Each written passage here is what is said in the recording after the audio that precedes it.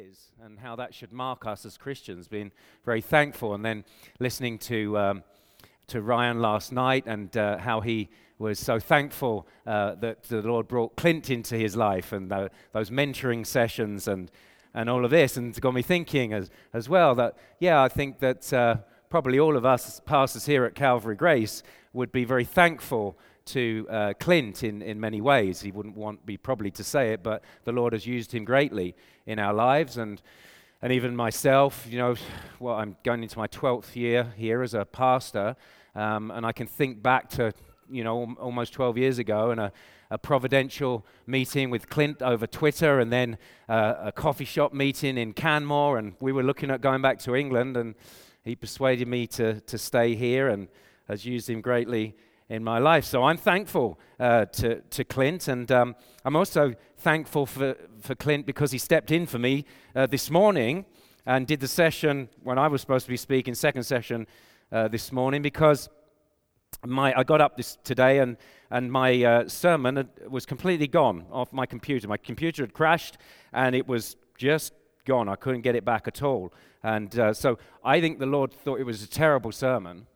And so he said, I'm getting rid of this thing. There's no way it's coming back. And then I heard that, Ryan, you pulled out an illustration of a family member who's all prepared. And I kind of quite like to be prepared. And so the Lord has really kind of brought me to my knees. And so as I started to then rewrite the sermon from scratch, and I do preach from a full manuscript, so it takes a little bit of time, and I'm not a good typist, I began to be thankful then for other men who have heard teach this passage that I'm going to teach, and so that you kind of imbibe the way they've taught you, even the structure of it, and maybe use even some of their phrases and interpretation even without thinking about it. I'm grateful for a friend, Pastor Dave Doran, who I've heard preach this very well. I was impacted by it. I'm grateful again to Clint because I started thinking about, in my early days here at Calvary Grace, Colossians was an early thing. And then I looked at my notes, and I've still got pieces of paper when our notices was one little piece of paper when we were at the Alexandra Center, and my notes on the back of the Colossians series that we were going through. So I was reading through these and taking down bits and pieces. But there wasn't I missed the sermon on Colossians 4, which was the one I'm going to do today. But I have got other stuff that I've put in there, and I'm sure I've quoted Clint over the years and not credited him. So I'm crediting all these guys now because there's nothing new under the sun, and they've all helped me. So the title is Being a Witness in the Public Square. The text is Colossians 4. Colossians 4, and just two verses 5 and 6. I'll read them, pray very briefly, and then we'll begin. Colossians 4. Walk in wisdom toward outsiders, making the best use of the time. Let your speech always be gracious, seasoned with salt, so that you may know how you ought to answer each person. Let's go to the Lord in prayer. Oh, so Father, as we come to you now, in all of our weakness and need, we are so grateful for you, a God of grace and mercy and kindness. Thank you for the gift of your Son, Jesus Christ, and salvation in him. Thank you for the gift of your Holy Spirit, who even indwells believers now. And I pray that you would, by the Spirit, bring understanding of this text here and apply it to our hearts, that we may be filled with wisdom and the knowledge of Christ, and we be helped in our own witness in the public square. And I ask it in Jesus' name. Amen. Well, as already has been said, I think, over this conference, though I missed the sessions this morning, but certainly last night, as the culture gets increasingly hostile towards Christianity and Christians, we've got to think carefully about how to be witnesses in the public square, how to be witnesses out there to the outside world. That is, how do we effectively proclaim Jesus Christ and engage with those who are not Christians in our various spheres of life, to be a faithful witness in a hostile world. And I think the letter to the Colossians can be very instructive for us here, because it's written to the early church in a pre-Christian pagan world, okay? Pre-Christian pagan world. And I would argue we are now in an increasingly post-Christian but pagan world. Increasingly pagan. And so Paul is concerned about this even in the letter. He says in chapter 2, verse 8, "See to it that no one takes you captive by philosophy and empty deceit, according to human tradition, according to the elemental spirits of the world." He warns against this humanistic, pagan worldview. And that's what you get when you remove God from the center. You get a humanistic, pagan worldview built on the architecture of the world and not according to Christ. And that's increasingly so for us today, as we can see it in all areas of life. And it's important to note, I think, as we begin, and as others have noted, that our text in chapter 4 is actually the fifth of 5 sections on practical Christianity in the letter to the Colossians. So the letter begins in chapters 1 and 2 presenting the supremacy of Christ. The supremacy of Christ and the glorious gospel of Christ, and how God the Father has delivered us from the domain of darkness and transferred us to the kingdom of his beloved Son, in whom we have redemption, the forgiveness of sins. And that the Christian who was once dead in sin has been made alive, and how Christ has forgiven trespasses and the legal demands of unforgiven sin by nailing them to the cross. We see that in chapter 2. So that's chapters 1 and 2. That is what God has done to save sinners. And that's the foundation then for Christian living. And so then you have chapters 3 and 4. They give instruction on what that looks like. And so then we have these 5 sections. And the first section is the Christian's relationship to Christ. We see that in chapter 3, verses 1 to 8. If then you are in Christ, okay, you're a Christian, you've got to set your mind on him and things above. So now put off sin and put on Christ. Christian's relationship to Christ in practical Christianity, section 1. Second, there is the Christian's relationship to other believers in verses 9 to 17 of chapter 3, and how love binds us together in unity. And third section, there is the Christian's relationship to the family. And we see that in verses 18 to 21. Husbands and wives, parents and children. This order in the home for the sake of harmony. And the fourth section is then the Christian's relationship to the workplace in chapter 3, verses 22 to the beginning of chapter 4, and how the slave master or employee-employer dynamic, what that looks like for a Christian who works to please God above all else and yet can work with excellence for their employee. And then we have this fifth section on how the Christian relates to unbelievers, to outsiders, as Paul puts it. At the beginning of chapter 4 of Colossians, Paul writes about speaking to God about men. That is, praying for God to open a door for the word to go through. And then, in our text that we're looking at, he turns to speaking to men about God. Speaking to men about God. So how we are to witness. And this is what we're going to focus on now. And the reason that witnessing to unbelievers is at the end of these 5 sections of practical instruction is that without the foundation of faithful Christian life in these other 4 areas, your witness to unbelievers is going to lack a ring of truth to it. It's going to lack an integrity. It's going to lack power. So what is Paul's instruction for effective witness then in the public square? Well, it involves 2 things, very simply. It involves your walk and your talk. Your walk and your talk, your conduct and your communication. So we're just going to look at it in 2 sections. First, the walk. Walk in wisdom towards outsiders. The Christian walk is the pattern of your life, your behavior. And it's a different kind of walk. So you know how people have different kinds of walks, right? A cowboy walks like he's just got off a horse.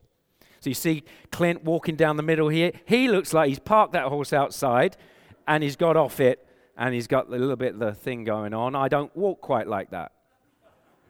A dancer maybe walks slightly differently. You see a dancer, they walk with this poise and elegance, and so on. People have different kinds of walks. And a Christian has a certain type of walk, a certain type of lifestyle, of behavior, and it's not like the world. So Paul can say in Ephesians 2, that you were dead in the sins in which you once walked, following the course of this world. So there's a walking that goes on when you're dead in your sins that follows the course of the world. But then he says in Colossians chapter 2, verse 6, but now you've received Christ, walk in him. Different walk. And the Christian is called to walk wisely. Walk in wisdom, it says. Now, wisdom's a big thing for Paul in this letter. And it's a problem for the false teachers who he describes in chapter 2, verse 23, is what they teach as an appearance of wisdom, he says, but no value in stopping the indulgence of the flesh. And so it keeps people away from true wisdom. And therefore, Paul prays, doesn't he, at the beginning of this letter, that the Colossians would be filled with all spiritual wisdom and understanding. In verse 9 of chapter 1. And that wisdom would even control their teaching. Verse 28 of chapter 1. Teaching everyone, he says, in wisdom. Wisdom's that controlling factor. And wisdom isn't related to intellect or intelligence. Okay? Just because you're intellectual, you're really bright in here, it doesn't mean to say that you're necessarily wise. And consequently, just because you're not very intelligent doesn't mean you can't be wise. So that should be encouragement for a lot of you in here. But it's true, isn't it? Just because you have got intellect and intelligence doesn't mean you're wise. There are many intellectual people today who can't tell you what a man or a woman is, right? They're governing countries. Now, this wisdom begins, as the Proverbs tells us, with the fear of the Lord. And then there's this whole book of proverbial wisdom of how to live under that banner, to live well in light of God's design. That's rubber meets the road Christianity. And yet this proverbial wisdom finds its embodiment in the proverbial man, Jesus Christ. So Paul tells us in chapter 2 of Colossians, this Christ in whom are hidden all the treasures of wisdom and knowledge. So you want to know what it looks like to walk wisely, look at Jesus Christ and study him.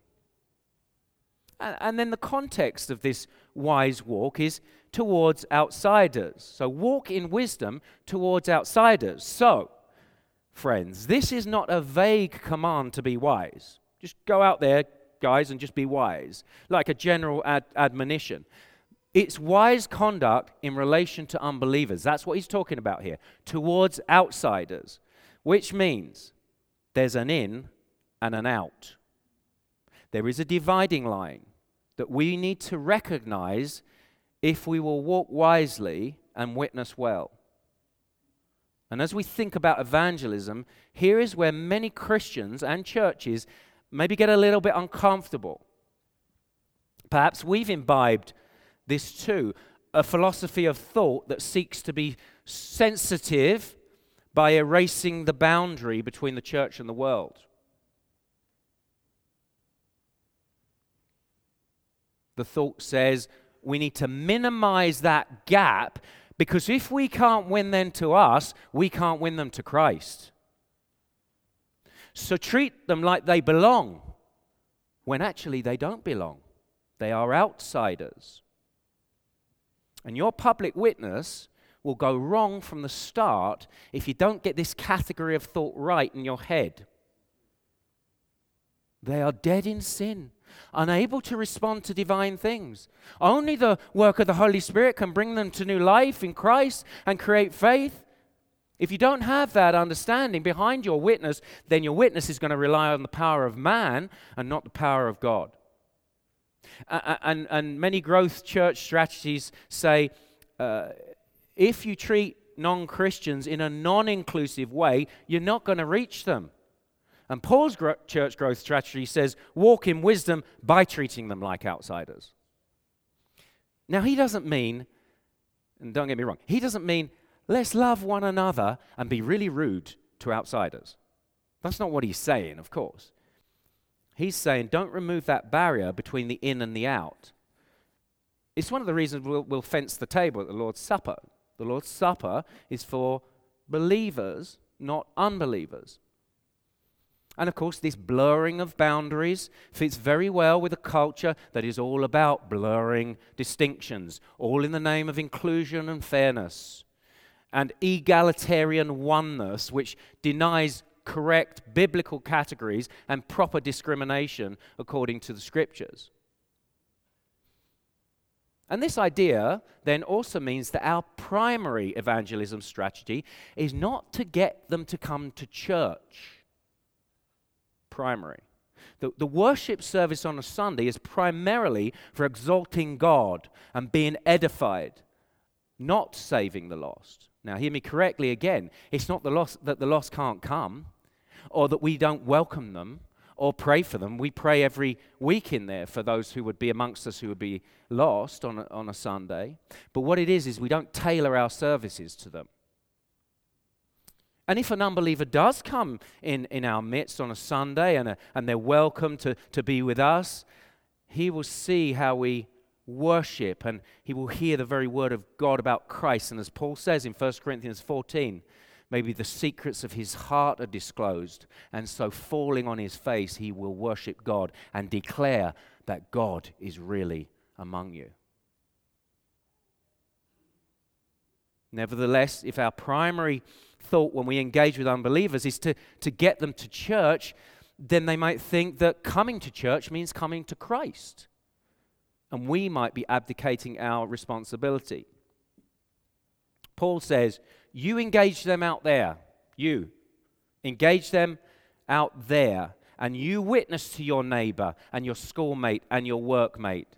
You witness to them. You can then invite them to church. You, believer, are God's means to engage with outsiders out there. He has brought you into their sphere, them into your sphere. And so you walk wisely, seeking to behave well and have a good reputation even amongst them, qualification for an elder, but treating them still as an outsider, not an insider. Not all of us are going to be dragged before kings or courts or have a big public platform. Most of us won't, but we do have a public platform. We're not called to a holy huddle, but to be in the world, yet not of the world. We're to engage in the ordinariness of life, which means every day there are opportunities for us if we had eyes to see.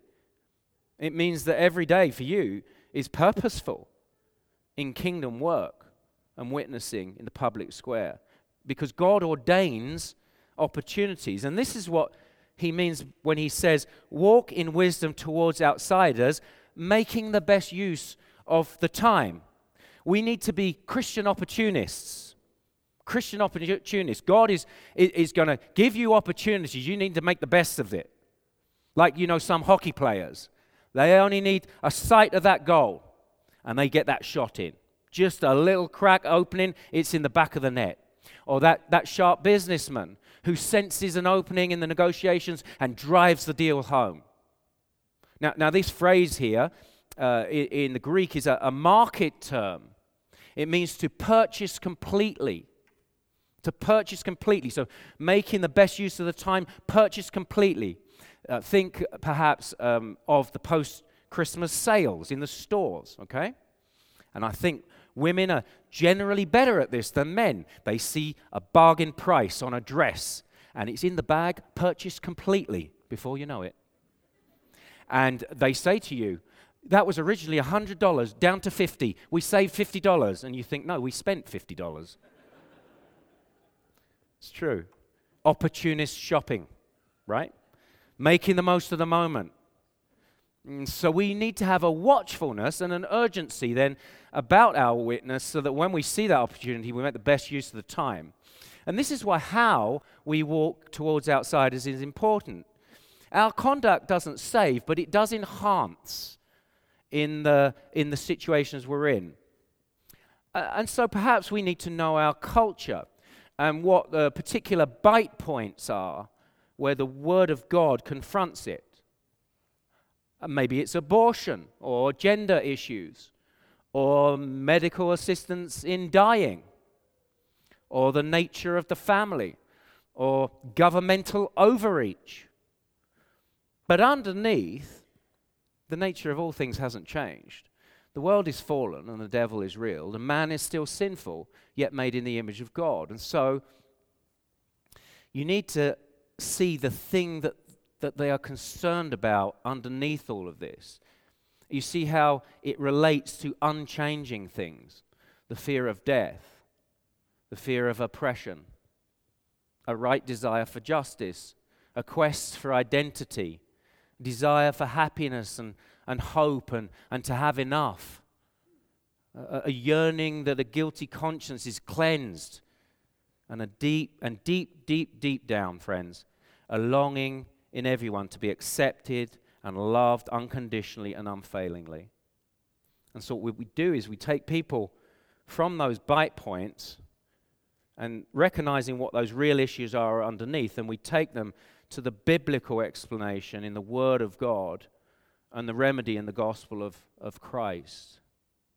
We take them to the architecture of the world according to Christ.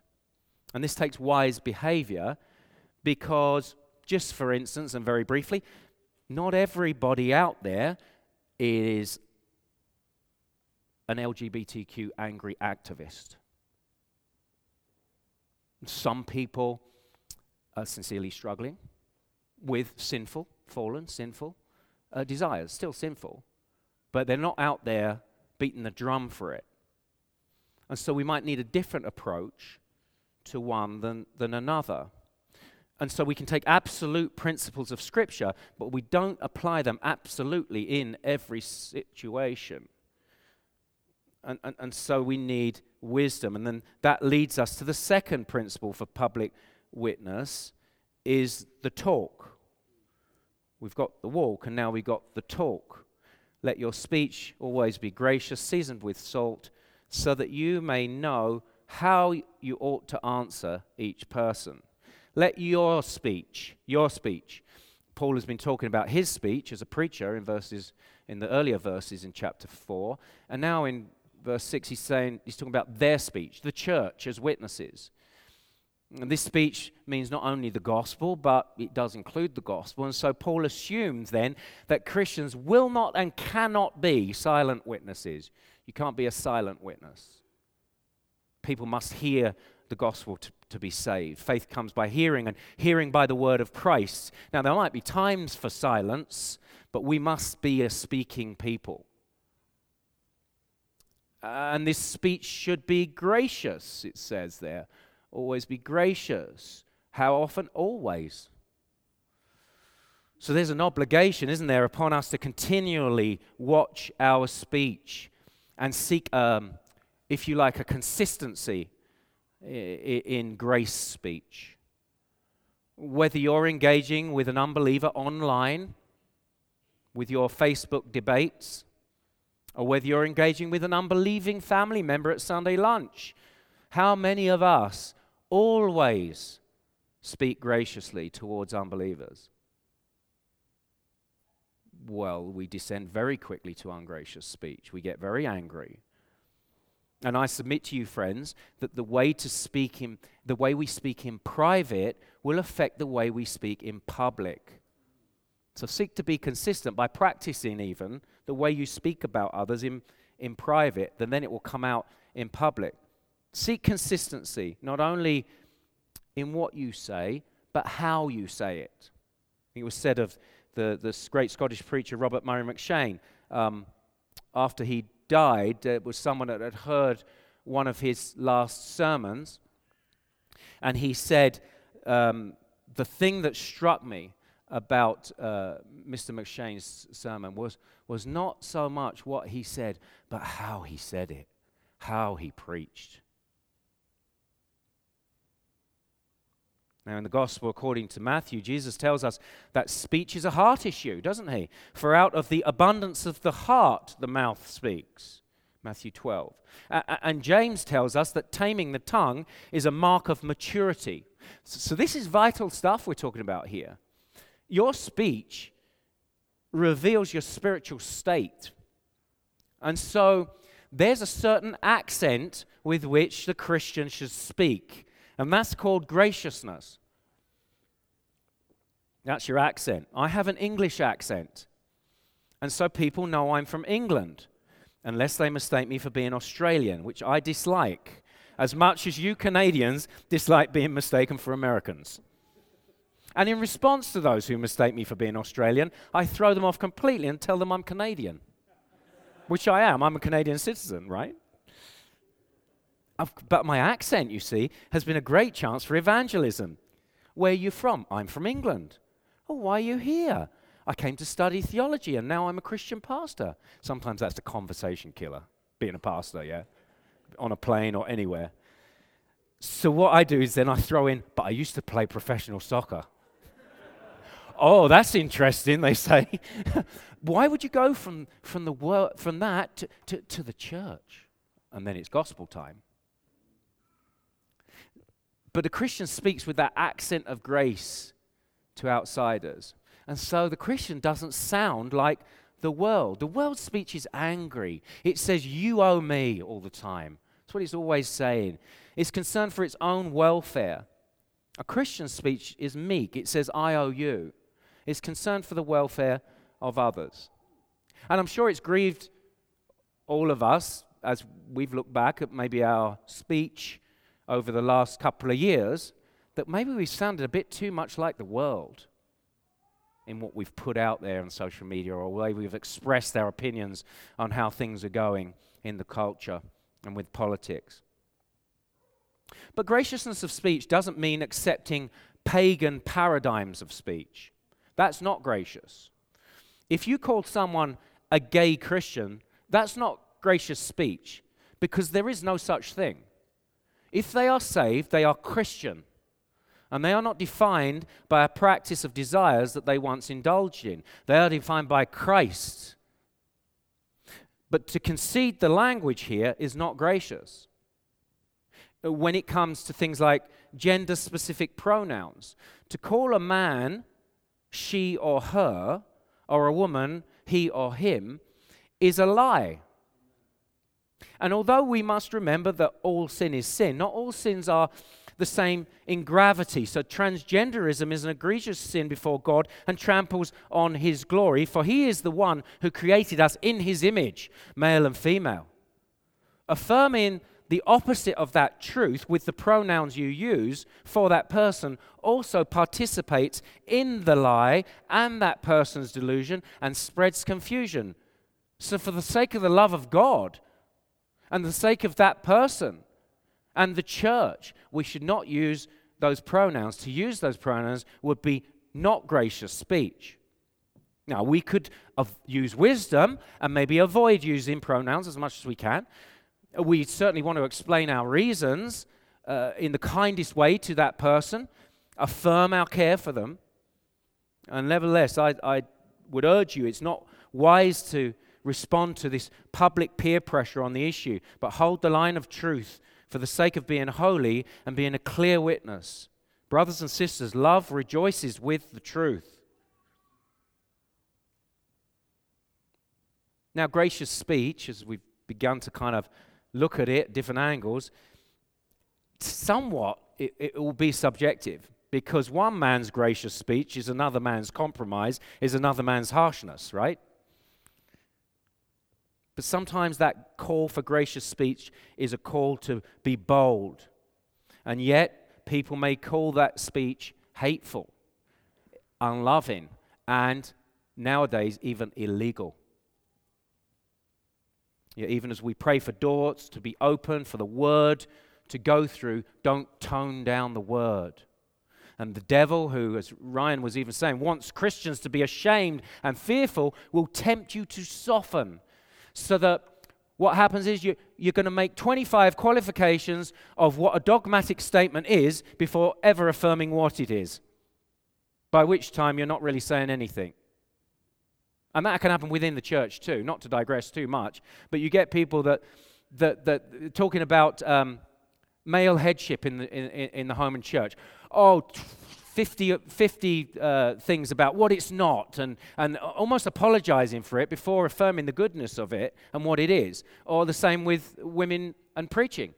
Oh, but look at all women can do. There's this and this and this and this. But they're not supposed to do the preaching, and we're really sorry about that because it's not a really good design, but, it's in the Word. But gracious speech is basically based on what pleases God. And so Paul tells us in 1 Thessalonians that we speak not as to please men, but to please God. So we don't seek to be offensive or unnecessarily confrontational. But our gracious speech is filled with God's wisdom, and so will offend at times. What did the disciples say to Jesus? Do you realize you offended the Pharisees by what you just said? And Jesus says, let them alone. They're blind guides. They aren't saved. And of course, Jesus used tough words. Even though a bruised reed he wouldn't break. He even says to Peter, get behind me, Satan. But then even these are gracious words. He brings a clear rebuke when needed. And it could have been worse. He could have said, get behind me, Peter. Gracious speech will bring offense because there is an offense in the cross that many will stumble on. Many years ago, I was doing a big evangelistic event in Liverpool in the UK. 2 things Liverpool's famous for. 1, the Beatles. 2, football club. It was quite daunting. We're in a pub, okay? Loads of unbelieving, tough living Scousers. That's what the Liverpudlians are called, Scousers. And most of them got a few pints in them by this time as well. Pints of beer. And at the end, one guy was furious that he had been told he would die and go to hell if he didn't receive Christ as Lord and Savior. And I said, I didn't say that, Jesus did. And that's why we must use the Bible when we speak. We must use God's words.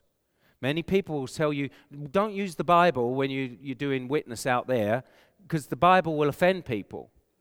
But if you concede on that, you're putting the sword away in the name of non-offense, and you're in trouble, because it's our only weapon, friends. It's the sword of the Spirit. We unleash the sword and let the Spirit do the rest, because it's a sword that slays, but in slaying it brings life. So gracious speech will attempt to avoid unnecessary offense, but it won't attempt to avoid every confrontation. This talk, this gracious speech, must also be seasoned with salt, it tells us there. Seasoned with salt. In other words, it should be flavorful. It should be appealing. It should even be persuasive. So think of Acts 28, Paul. He explained and solemnly testified of the kingdom of God, persuading them concerning Jesus from both the law of Moses and the prophets. And he did that from morning till evening. He was a persuader. Acts 17, some of the Jews were persuaded. Not that the power is in human persuasion, but that persuasive, attractive, flavorful speech is a design that God uses to save. Proverbs 16, the heart of the wise makes his speech judicious and adds persuasiveness to his lips. The mark of a wise person. So if you're communicating with your local government over COVID restrictions, over overreach into church and family life, over the conversion therapy bill that would threaten to make biblical teaching on sanctification and sexuality perhaps illegal, or you're conversing with them on why men are allowed to go into women's changing rooms at sports centers, think, how best can I say that? How best can I say this? How can I put forth absolute biblical principle while not absoluting the way I do it? You know the saying, if all you have is a hammer, every problem is a nail. What situation are you in now? You've got to then keep the big picture in mind. Here is an opportunity to make the best use of the time. It's an opportunity actually to speak Christ to them, not just fix the immediate problem before you. So make the best use of that time. Make the most of that opportunity. But if you're on the front foot aggressive, I can't do this, that kind of attitude, I doubt your speech will be seasoned with salt. Paul calls the Galatians foolish, but not all of the time. In fact, not much of the time. Jesus calls Herod a fox, but only once to our knowledge, and always to make a point. So when possible, we are called to use salty, flavorful words, recognizing the opportunity that we have before us. Now, I give this example that coming up now, not because I get this right every time, but because Clint asked me to throw in bits of personal testimony. And it was a time, I think, when the Lord helped me. And it's timely in terms of this conference. In 2016, whilst preparing for this winter conference, which we did on the goodness of biblical manhood and womanhood, in the days coming up to the conference, I was charged to speak from Ephesians 5. And so I just tweeted 3 times from the text, one of which was how a wife could adorn the gospel by gladly submitting to her husband. I went to bed, woke up in the morning, and some English newspapers had picked this up, and the next morning I woke to a torrent of headlines and abuse for my so-called sexist position. My feed was hit over 1 million times that week, which shows you that the S word is a hot-button word. Now, my policy is not to engage in online debates and arguments, but I did realize there was an opportunity here, and I had a captive audience of unbelievers. So I waited a day and I wrote a considered piece. I asked my fellow elders for their input and posted it on my blog and linked it to Twitter for anyone who was interested. In the article, I was able to show the reasons why Paul makes this instruction and how this points to the gospel and how it is everybody's first need and only hope. And so the Lord helped me to see the bigger picture of gospel opportunity and take then the time to use gracious speech and salty words without compromising truth. It was a good and biblical way forward in that moment as a witness in the public square. And more than ever, friends, we might find ourselves facing situations. They may be thrust on us to be put in front of authorities, whether that's a school board or a local government, as you're dealing with these issues that are affecting all areas of life now. So let your speech always be gracious, seasoned with salt. And finally, this is so that you may know how you ought to answer each person. So how do you think of evangelism? I mean, how does it happen? I think, predominantly, we think of evangelism as going out there and going up to people and saying, hey, do you want to know who Jesus is? Have you ever thought about the meaning of life? It might be doing an evangelistic event where someone presents the gospel to unbelievers and other Christian friends have invited them along, like that Liverpool pub deal I talked about. And there's certainly a place for that. But Paul expects, and get this, and also Peter, as you look at 1 Peter 3, that non-Christians will ask Christians to explain themselves, to ask us questions. See, friends, Christians in the early church were so dramatically different from the world that people asked them questions. Not so now. The church is far too dramatically like the world. They're not going to ask a question. You see, there isn't a word on evangelism technique in the New Testament as far as I can see. In the New Testament, evangelism is a whole life reality. And so you and I, friends, we are public witnesses in the everyday flow of our life, through our walk and our talk. Evangelism nowadays is you ask outsiders questions. Evangelism back then in the early church was they will ask you questions. So you need to have an answer. You see, that's what he says there. So you'll know how to answer Peter uses the same thing. You will have to give an answer for the hope that is in you. And they will ask you questions because you will walk in a certain wise style, and you will talk with a certain gracious, salty accent that evokes the questions, why? How? And when they see how you love other Christians, they will say, why? How? And when they see how your home is ordered and how a husband loves his wife and how she submits to him and how children obey their parents, they will say, why? How? And when they see you in the workplace or in your school, submitting to authority, working honestly, even when treated unfairly, they will ask how and why. And so, friends, the messier the culture becomes on issues of sexuality, family, rights to life, and so on, the more it becomes a mission moment for us.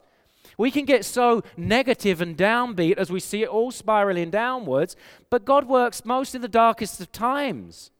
And as we live out biblical Christianity in our homes, in our workplaces, in our church, etc., as we present a joyful, flourishing counterculture to a culture that cannot continue going the way it's going in anti-wisdom and will implode, they will say, why? How? And you got an open door for the gospel. And remember, friends, in it all, remember you are answering persons. How you answer each person, he says. These are people. These are persons. These are people made in the image of God, desperately lost like you once were, like I once was. And so we need to treat them so. And we need to be interested in them as people, not projects. Let them see your compassion, even in the face of hostility at times. And people are individuals, so you need that wisdom to answer a fool according to his folly and then not answer a fool according to his folly. And sometimes you won't throw pearls before swine because time is short and you're limited and there are others who need to hear the gospel. And sometimes, like Jesus, you will love that rich young ruler that God has placed next door and you'll tell him the truth, but you won't run after him when he walks away. And other times you'll go after that lost person and you'll love them into the kingdom. I like the testimony of our friend here, many of us know, Pastor Mes McConnell in Scotland, who, as a young, unbelieving thug on the streets, had mocked young Christian men who brought the gospel to him one night when he was playing pool at a local club and when he was on the streets. And those men who then didn't give up on him and visited him in prison when he had gone to prison for stabbing a man. And how it resulted then in this change of heart. 'Cause you know what he said? He said, they treated me like a person and not a project. It resulted in a change of heart in a man on his knees in the library of the prison, reading Matthew Henry and a commentary on Romans. Because he'd seen their walk and their talk and how they treated him with care. And it all resulted in this man then eventually converted to Christ, planting churches all across the schemes of Scotland. Peter tells us, in connection with this whole thing, to give a reason for the hope that is in you when they ask. A reason for the hope. People need to see your hope, friends. They need to see hope. Paul describes it in chapter 2 of Colossians and verse 5 as a hope laid up in heaven. A hope laid up in heaven. I spoke to inmates in Belfast prison several years ago. The worst of the worst these were. The worst. One group came in. There were 2 sessions I did. The first group comes in, unbelievers. I was struck by their eyes. Dark, hopeless, hopeless. The second group came in, Christians. Eyes full of light. Convicted rapists. Pedophiles these were. Murderers. Some were such, but now they were in Christ. Some of these guys will never get out from behind those bars in this life, but they were freer than millions outside with no hope in Christ for this life or the next. They were there then in prison to witness to these other prisoners about the hope of Christ, who cancelled their record of debt with all its legal demands. That record of debt that Satan says that they must be punished in hell God. This he set aside, Jesus Christ did, nailing it to the cross. And what he did is he disarmed and shamed and triumphed over Satan, whose only weapon against unbelievers is unforgiven sin. What kind of love are we dealing with here? What kind of hope are we dealing with? And so, friends, what we do in it all is you tell people about Jesus. And so you must know Jesus. Not just know about him, but know him personally. And when you know him personally, what happens is you walk like him and you talk like him. So, Father, thank you for your word to us even this afternoon. I pray that we would be meditating on this passage even as we go from this place, that we would be more faithful witnesses in the public square according to your prescription, and that we would see great fruit to the glory of Christ. Amen.